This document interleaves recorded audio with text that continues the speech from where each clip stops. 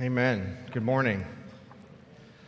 My name is Don Pizzata, and I serve as one of the elders here at Crawford Avenue, and it's my joy to be able to share God's Word with you this morning. If you have your copy of Scripture, please turn with me to James chapter 1. If you're using one of the Bibles provided in the seat in front of you, you'll find today's passage on 1011. James chapter 1, and I'm actually going to start reading in verse 18 instead of 19. So verse 18, James chapter 1, 18 through 27.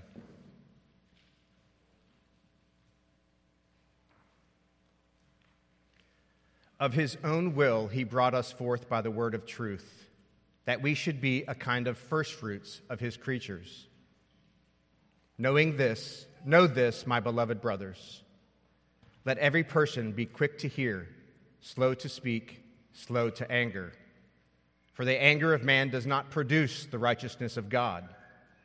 Therefore, put away all filthiness and rampant wickedness, and receive with meekness the implanted word, which is able to save your souls. But be doers of the word, and not hearers only, deceiving yourselves. For if anyone is a hearer of the word and not a doer, he is like a man who looks intently at his natural face in a mirror. For he looks at himself and goes away and at once forgets what he was like. But the one who looks into the perfect law, the law of liberty, and perseveres, being no hearer who forgets, but a doer who acts, he will be blessed in his doing. If anyone thinks he is religious and does not bridle his tongue, but deceives his heart, this person's religion is worthless. Religion that is pure and undefiled before God the Father is this: to visit orphans and widows in their affliction, and to keep oneself unstained from the world. Amen. Let's pray. Father, we thank you and we praise you for your love and grace, and we thank you for the opportunity that we have this morning to gather together for worship. We thank you for your word, and we pray that by your grace that you would bless this time in your word, that our eyes and ears would be open to the truth of your word, that you, by your Spirit, would speak to us from your word, and that your word would continue to transform us more and more into the image of your Son, Jesus.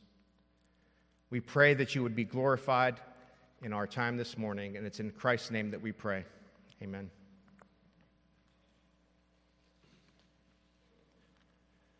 So for those of you that don't know me, again, my name is Don Pizzata, and a little bit of background. I served in the military for over 20 years and continue to serve as a civilian in the Army. And I share that not so that you would feel some sense of obligation to congratulate me on over 20 years. I just did what I was trained to do. But I share that because there's a term in the military that fits our theme this morning. And that term is drill. There's actually a manual that tells you how and what to drill in the military. Now, I'm not talking about the power tool. I'm talking about drill in the sense of practicing certain movements by which a unit or individuals can move on order from one point to another. The notion is that soldiers are doing, or actually in the military we actually call it executing orders. Military history, in fact, reveals that almost all armies throughout the world participated in some form of drill. The primary value of drill, historically, is to prepare troops for battle. In 1775, this country was striving for independence and existence. The nation's leaders were faced with this problem of not only establishing a government, but also organizing an army while they were already engaged in conflict. From the shot heard round the world on April 19, 1775, until Valley Forge in 1778, revolutionary forces were nothing more than a bunch of civilians gathered together to go into battle. They were fighting against the highly disciplined British redcoats. General George Washington's troops had endured many hardships. They had suffered many losses at the hands of this more ordered and disciplined force. Recognizing the crisis, General Washington, through his ambassador to France, Benjamin Franklin, enlisted the help of a Prussian officer named Baron Frederick von Steuben. I love that name, by the way. Von Steuben was a former staff officer for Frederick the Great, and he was an expert at drill. So he began to take a group of 120 men and he began to teach them.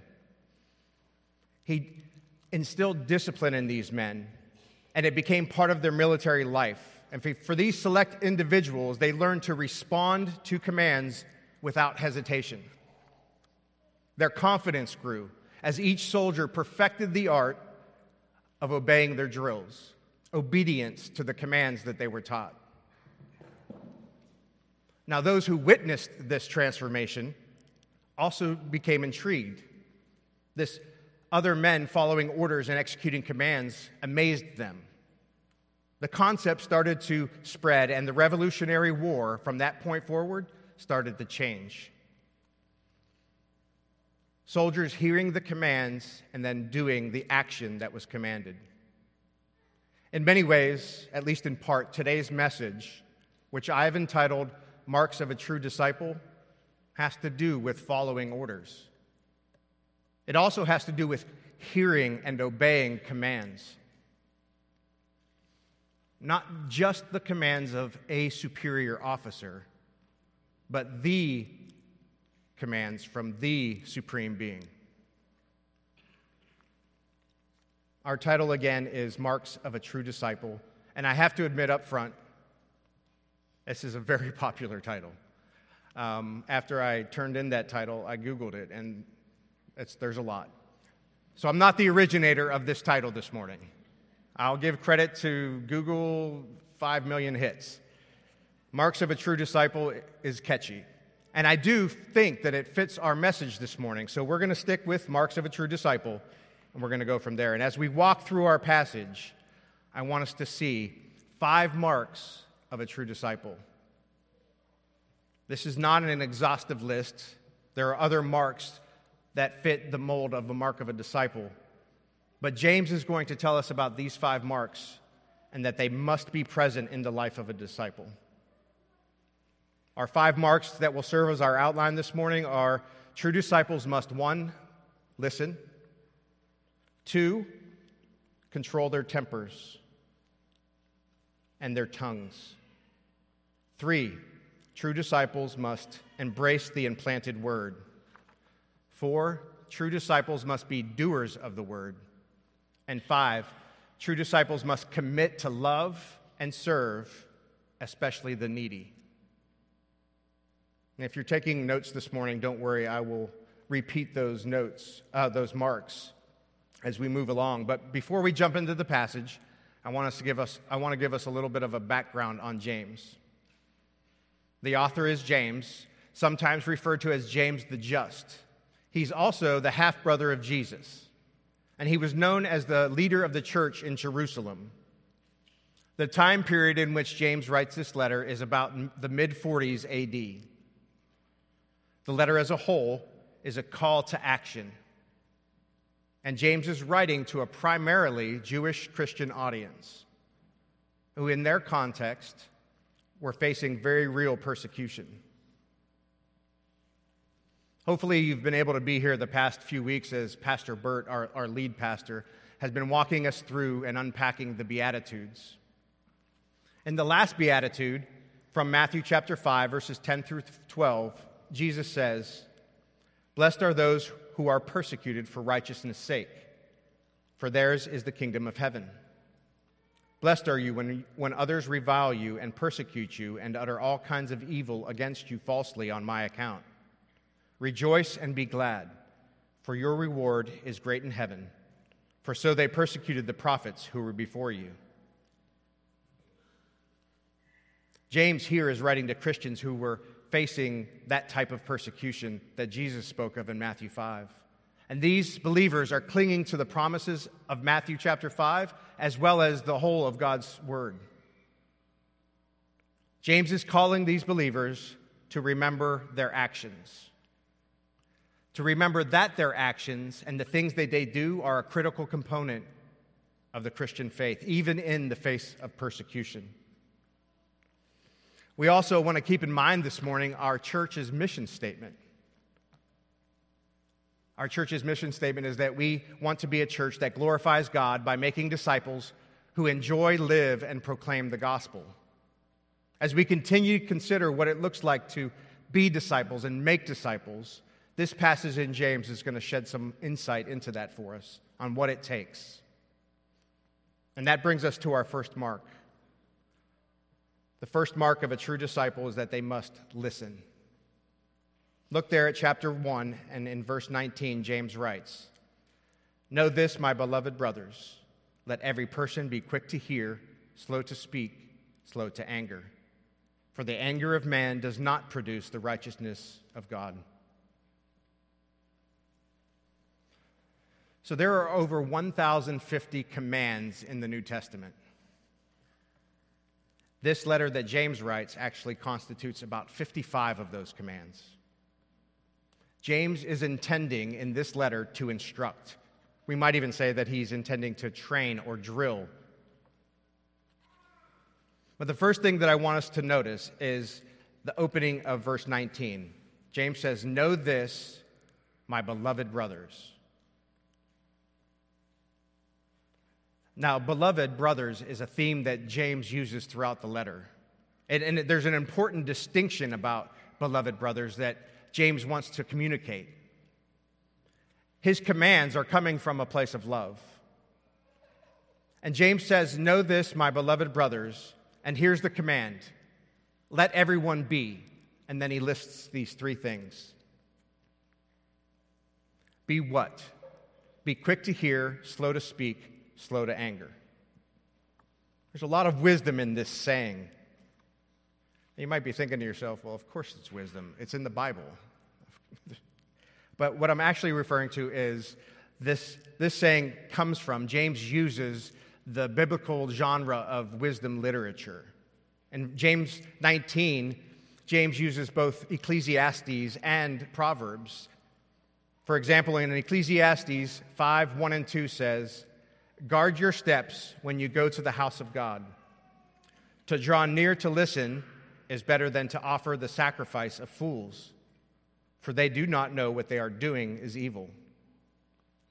Be not rash with your mouth, nor let your heart be hasty to utter a word before God.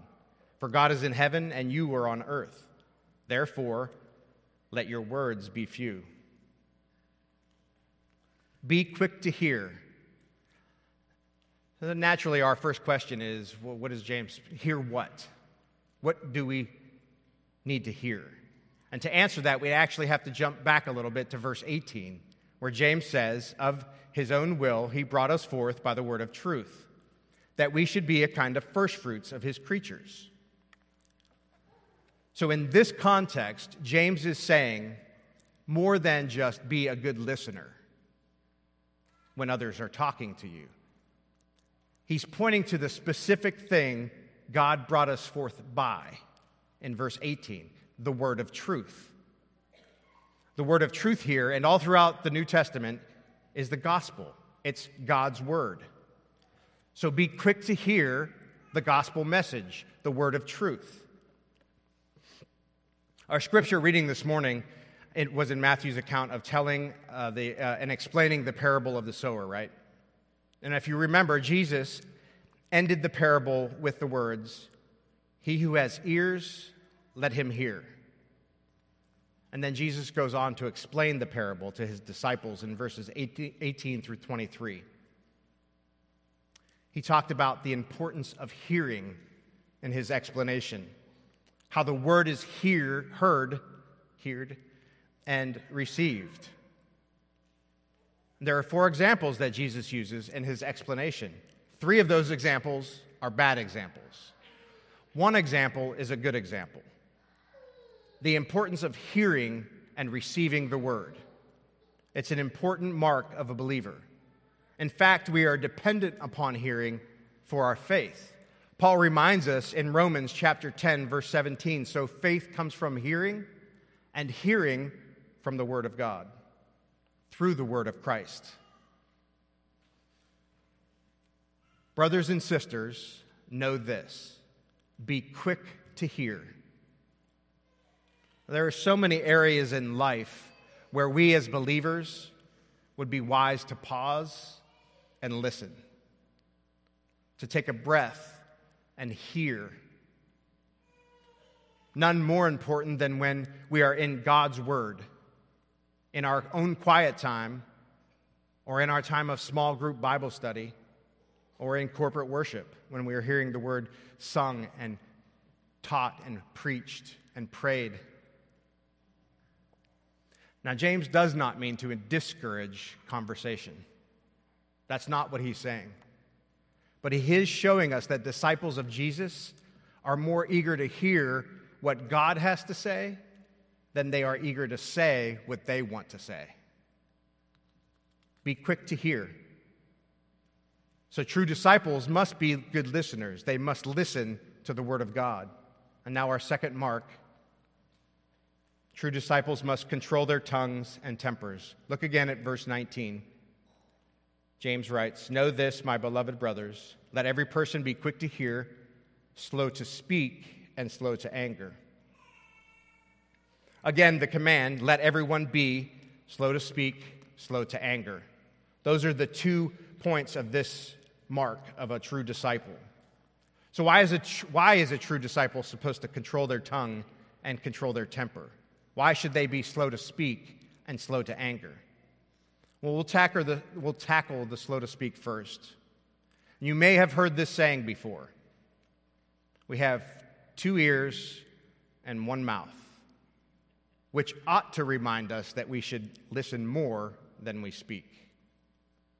Honestly, though, we have to admit, if we really look at it, it is terribly difficult to listen to somebody else while we are talking to them.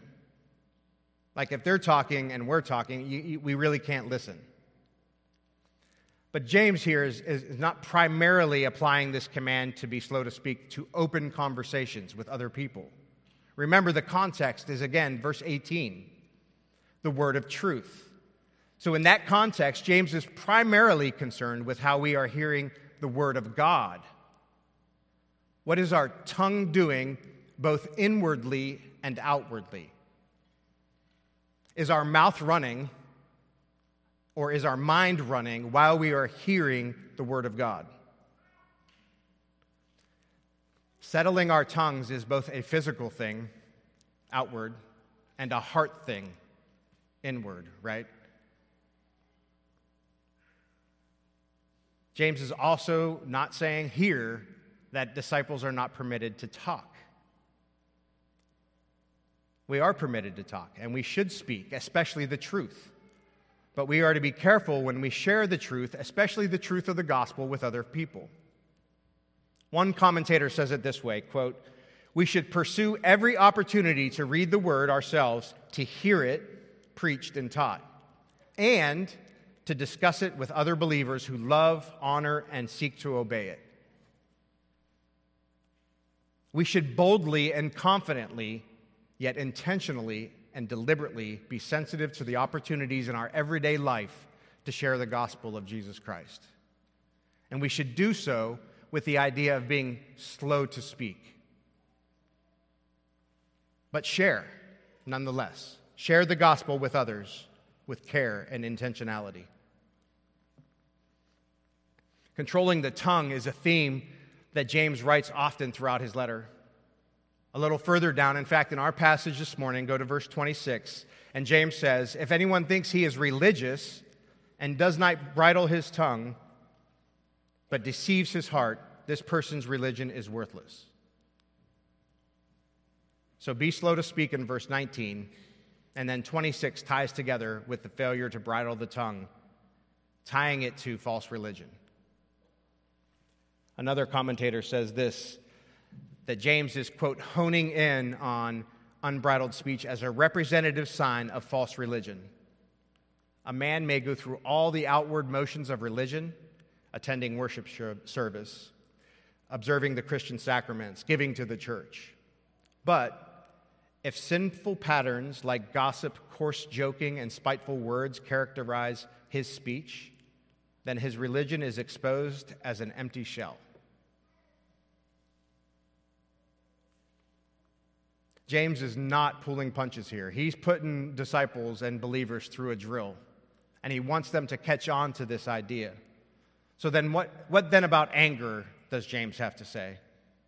So controlling the tongue and controlling our anger. James tells us to be slow to anger, and again, the context of this is still in the idea of the word of truth. James is talking about our human nature, the natural tendency for fallen man to immediately respond to something that harms or displeases our pride with anger. If it catches us off guard, watch out. Here comes the red face, the clenched jaw. We may have seen this in our time. James is pointing out that anger, especially against the truth of the Word of God, has no place in the mind or actions of a true disciple. Another example of this is Paul. Several weeks ago, we were going through the book of Galatians, and Pastor Burt walked us through and unpacked that book in terms of becoming a good disciple and making disciples. Paul was facing anger like the anger that James is talking about here when he was writing the truth or telling the truth to the church in Galatia. In Galatians 4:16, Paul is led to ask the question, have I become your enemy by telling you the truth? The hearers of Paul's truth, and we know for a fact that Paul's truth was the gospel truth, that the hearers of that truth were mad at Paul. They were mad at Paul to the point that they either called him or led him to believe that he was their enemy. And really, they were not just mad at Paul. They were not just mad at the words that Paul spoke. No, they were mad at God. They were mad at the God who gave Paul those words. We can also say that this is not a new idea. Not new to James, not new to Paul, certainly not new to anyone else. If we were to paint a picture or create a collage of the history of fallen mankind, we would have to have included in that some sort of artistic portrayal of becoming angry at God and His Word. One way to think about this is in reverse order of the way James writes it. So James says, be quick to hear, slow to speak, slow to anger. So a quick temper and a quick tongue and a slow ear equals disobedience to God. So what can that look like for us? Well, in a small but meaningful way, when we gather for corporate worship here, just like we did this morning, and we sit in our seats and we listen to the announcements. And each week, we end the announcements with a word about why we are gathered here, followed by a time of silent prayer. What a blessing it is to have that time and that opportunity to set our hearts towards a holy God. To ask God to settle our hearts and minds to be able to listen and be quick to hear. To be silent and slow to speak. That we would be slow to anger, or in other words, to be open to the word of truth so that it might transform us and reveal sin in our lives so that we would be led to and caused to repentance, the turning away of our sin. Friends, we ought to take advantage of all of those times, especially before we come into corporate worship. Amen? Our first mark of a true disciple is to listen, and our second is to control your tongue and temper. And these first two are further explained by James. He gives us the answer to why we are to do those things in verses 19 and 20. Look there again, and we read, "Know this, my beloved brothers, let every person be quick to hear, slow to speak, slow to anger. For," verse 20, "or because the anger of man does not produce the righteousness of God." James is saying, let everyone, i.e., true disciples, be quick to hear, slow to speak, and slow to anger, because disobeying does not accomplish what is right in God's eyes. What is right in God's eyes, or his righteousness, cannot be the product of disobedience. James goes from super complicated to super simple. Just don't do it. And that brings us to our third mark of a true disciple, which is to embrace the implanted word. Look again at the text. James writes, "Know this, my beloved brothers, let every person be quick to hear, slow to speak, slow to anger, for the anger of man does not produce the righteousness of God." In verse 21, "Therefore put away all filthiness and rampant wickedness, and receive with meekness the implanted word, which is able to save your souls."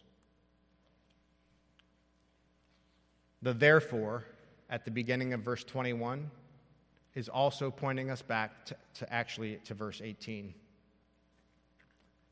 "Of his own will he brought us forth by the word of truth, that we should be a kind of first fruits of his creatures."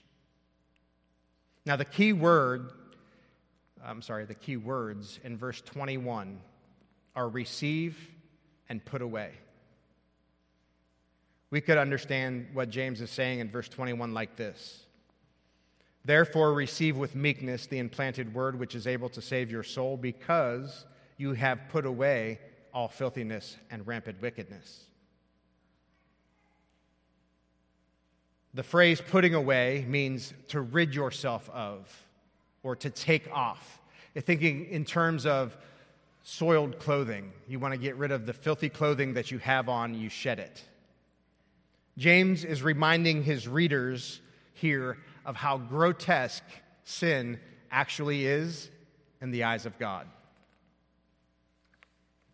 One commentator says this, quote, "James is telling us that before God's word can produce his righteousness in us and save our souls, we must renounce and put away the sin in our lives that stands between us and that righteousness," end quote.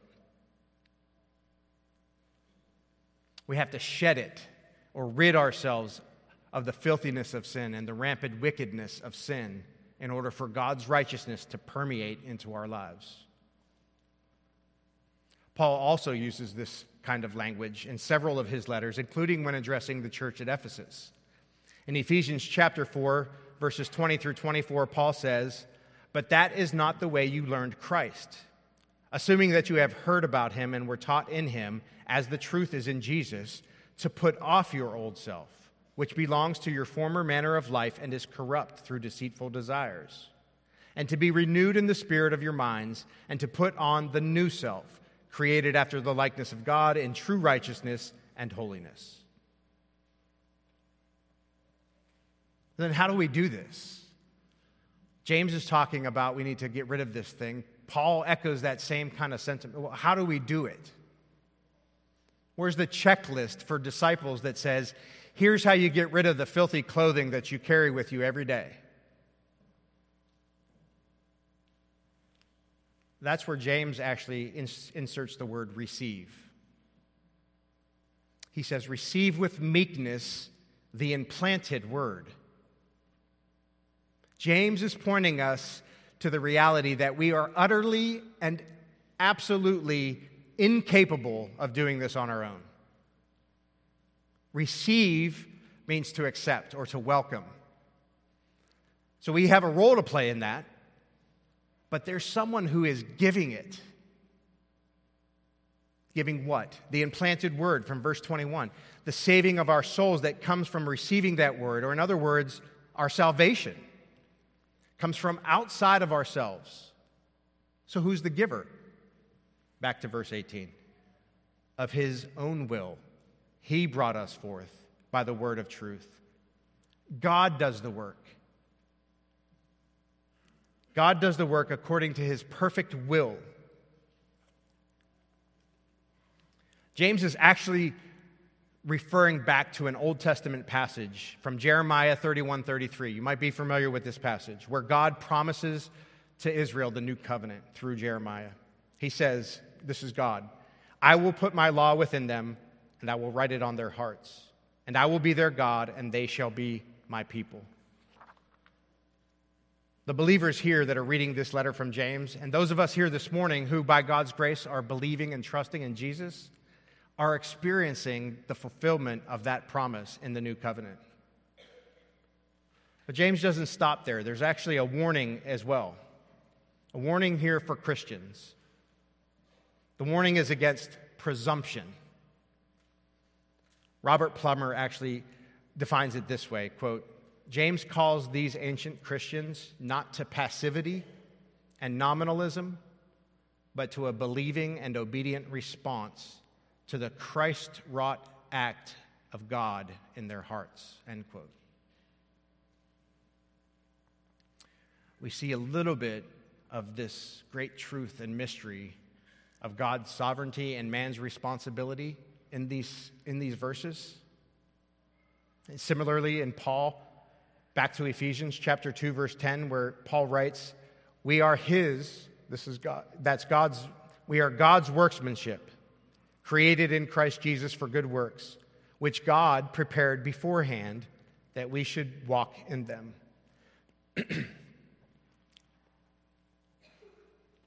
One other point that James specifies is the way that we are to receive the implanted word, and that is with meekness. Another word for meekness is humility. So we have to walk into this understanding that we do not deserve the gift that the giver is giving. And although we are responsible for receiving it, we are to do so with humility or meekness. This is an unselfish receptiveness to God's gift. So up until this point, we've covered our first three marks of a true disciple. To 1, listen. 2, control tongue and temper. 3, embrace the implanted word. And now our fourth mark of a true disciple, to be a doer of the word. Look back at the text, picking up in verse 22. James writes, but be doers of the word and not hearers only, deceiving yourselves. For if anyone is a hearer of the word and not a doer, he is like a man who looks intently at his natural face in a mirror. For he looks at himself and goes away and at once forgets what he was like.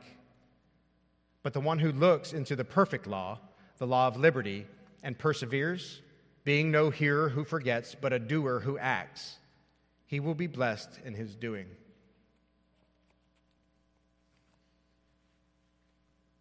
Acknowledging that the Word of God is implanted in our hearts by God, James also here is acknowledging that there is an external element to the Word. And right off the bat in verse 22, James says, be doers of the Word and not hearers only. In other words, hear and obey. Jesus, in Matthew chapter 27, Matthew records Jesus' words in verse 21 through 27. Not everyone who says to me, Lord, Lord, will enter the kingdom of heaven, but the one who does the will of my Father who is in heaven. On that day, many will say to me, Lord, Lord, did we not prophesy in your name and cast out demons in your name and do many mighty works in your name? And then I will declare to them, I never knew you. Depart from me, you workers of lawlessness. Everyone then who hears these words of mine and does them will be like a wise man who built his house on the rock. And the rain fell and the floods came and the winds blew and beat on that house, but it did not fall because it had been founded on the rock. And everyone who hears these words of mine and does not do them will be like a foolish man who built his house on the sand. And the rain fell, and the floods came, and the winds blew, and beat against that house, and it fell. And great was its fall. James is pointing us, and believers, to a harsh reality.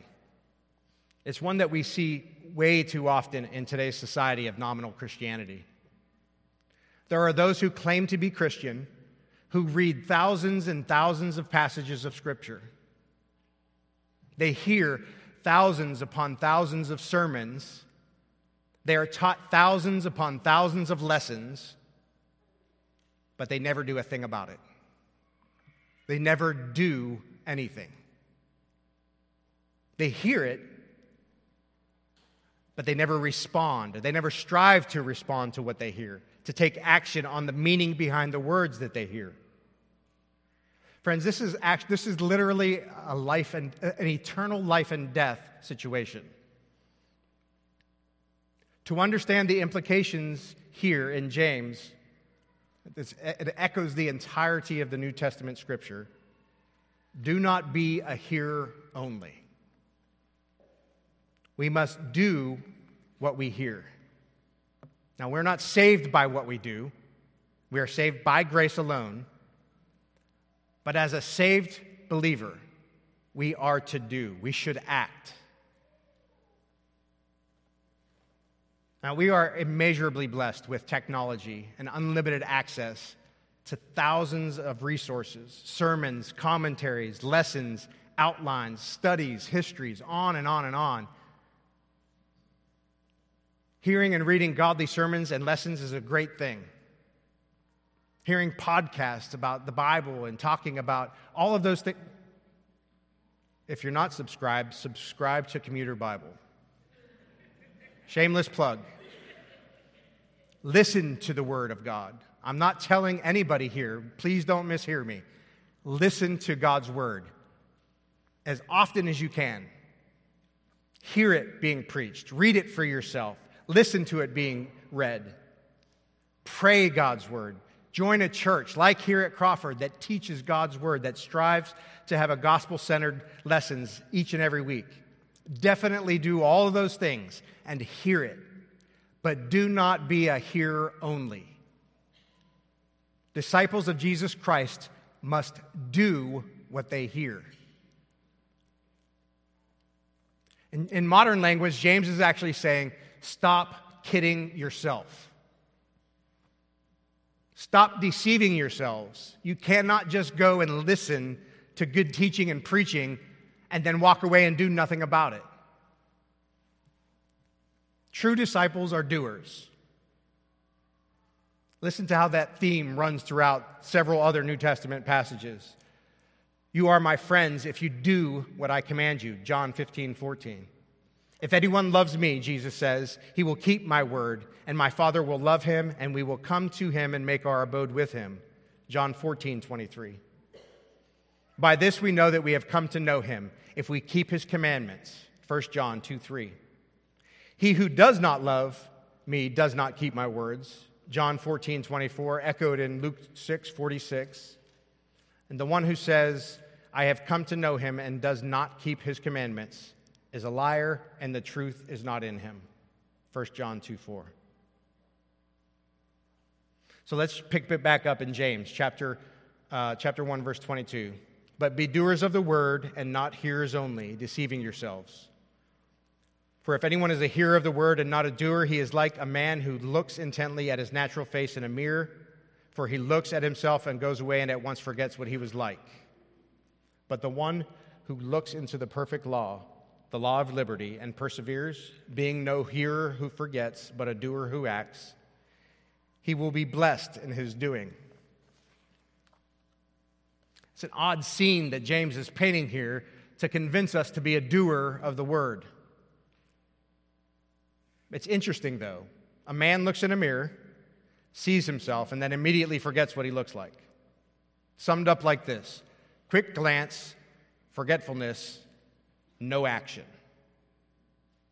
This is an example of not a doer. The looks into in verse 25 is actually a different word in the original language. So you see in 23 and 24, looks is in there, the word looks. And then 25, looks into, is actually a different word in the original language. It's a more intent and deliberate looking. And James qualifies what is being looked into. James says, the perfect law, the law of liberty.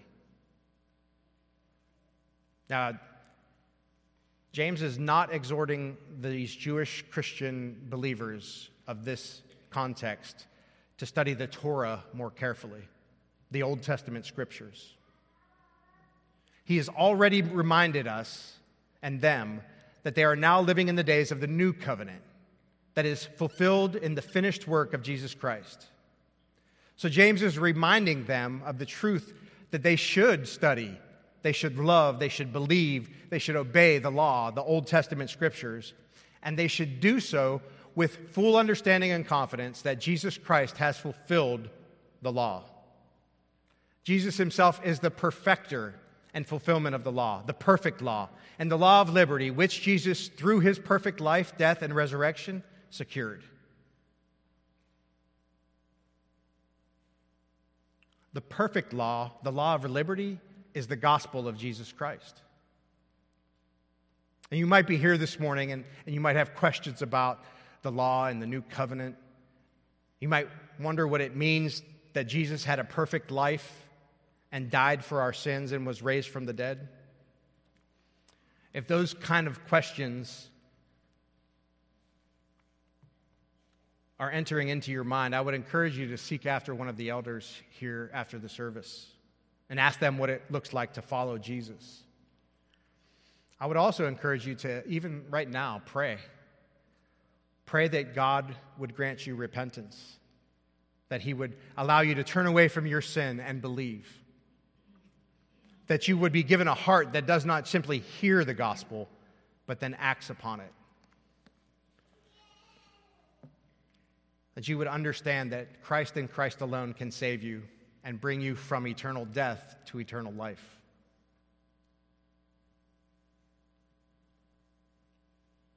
Our final mark of a true disciple, and this will be a little bit quicker, is that true disciples must commit to love and serve, especially the needy. Look there in verse 27, and we read these words. Religion that is pure and undefiled before God the Father is this: to visit orphans and widows in their affliction, and to keep oneself unstained from the world. The word religion at the beginning of verse 27 is a little complicated. There's a couple of possible different meanings that James could be using here. So for our purposes here this morning, we're going to focus on what James is not saying. And to do that, I'm going to use John Calvin. John Calvin, the great Protestant reformer, says this, quote, James does not generally define what religion is in verse 27, but instead reminds us that religion without the things he mentions is nothing, end quote. With this in mind, James is saying that religion that is pure is undefiled before God, or in other words, true disciples must visit orphans and widows in their affliction and keep oneself unstained from the world. Generally, in Scripture, widows and orphans are representative of any and all peoples who are unable to care for themselves or are in need. Because of the economic and social structures of the ancient world, it was the orphan and the widow who were most in need of assistance. In the Old Testament, Israel was often told by God through the prophets that they were to protect, care for, and provide for the widow and the orphan. And God told them this so that it would show the world around them God's glory, the love of God. They were called to imitate God in this way. Imitate God in his great mercy and steadfast love, which is, by the way, the same mercy and steadfast love that God showed in protecting, caring for, and providing for Israel. Jesus tells us that the greatest commandment is to love God with all of our heart, mind, soul, and strength. And the second is like it: love your neighbor as yourself. True disciples love and care for their neighbors, especially those in need or those who cannot care for themselves. And then keep yourselves unstained from the world. While loving your neighbor and providing for the needy is an outward act, James is careful here not to give off the impression that true God-pleasing religion is only outward. In other words, it's more than just social outreach. It's caring for the needy And at the same time, stock up on Scotchgard because you don't want any stains on you as you walk through this broken world. We are called to love our neighbors. Our passage today reminds me of the illusion that I shared at the beginning about the Revolutionary soldiers who began to drill, to hear and to do the commands that they were given. What strikes me most about that illustration, even in line with our mission as a church to glorify God by making disciples, is not so much their efforts to learn the drills and then to execute them. That's impressive, but that's not what struck me. Consider what happened when those around those soldiers started to see what was happening by their obedience. They were drawn to it. They wanted to know what that was like. They wanted to be part of that discipline, that order. Imagine in our context as a church, wanting to make disciples, desiring to do that for God's glory. I would submit that James is actually telling us that we need to obey in order to do that. We need to do, and then those around us will see that we are doing. Those at work and at home, in our places in our neighborhoods and across the CSRA. They will see us listening and hearing. They will see us controlling our tongues and tempers. They will see us receive the implanted word with meekness. They will see that we are doers of that implanted word. They will see that we hear even when we love our neighbors, especially those who are in need. My prayer this morning is that we might be that kind of church, that we would be those kind of disciples, that we would do so for God's glory. Let's pray.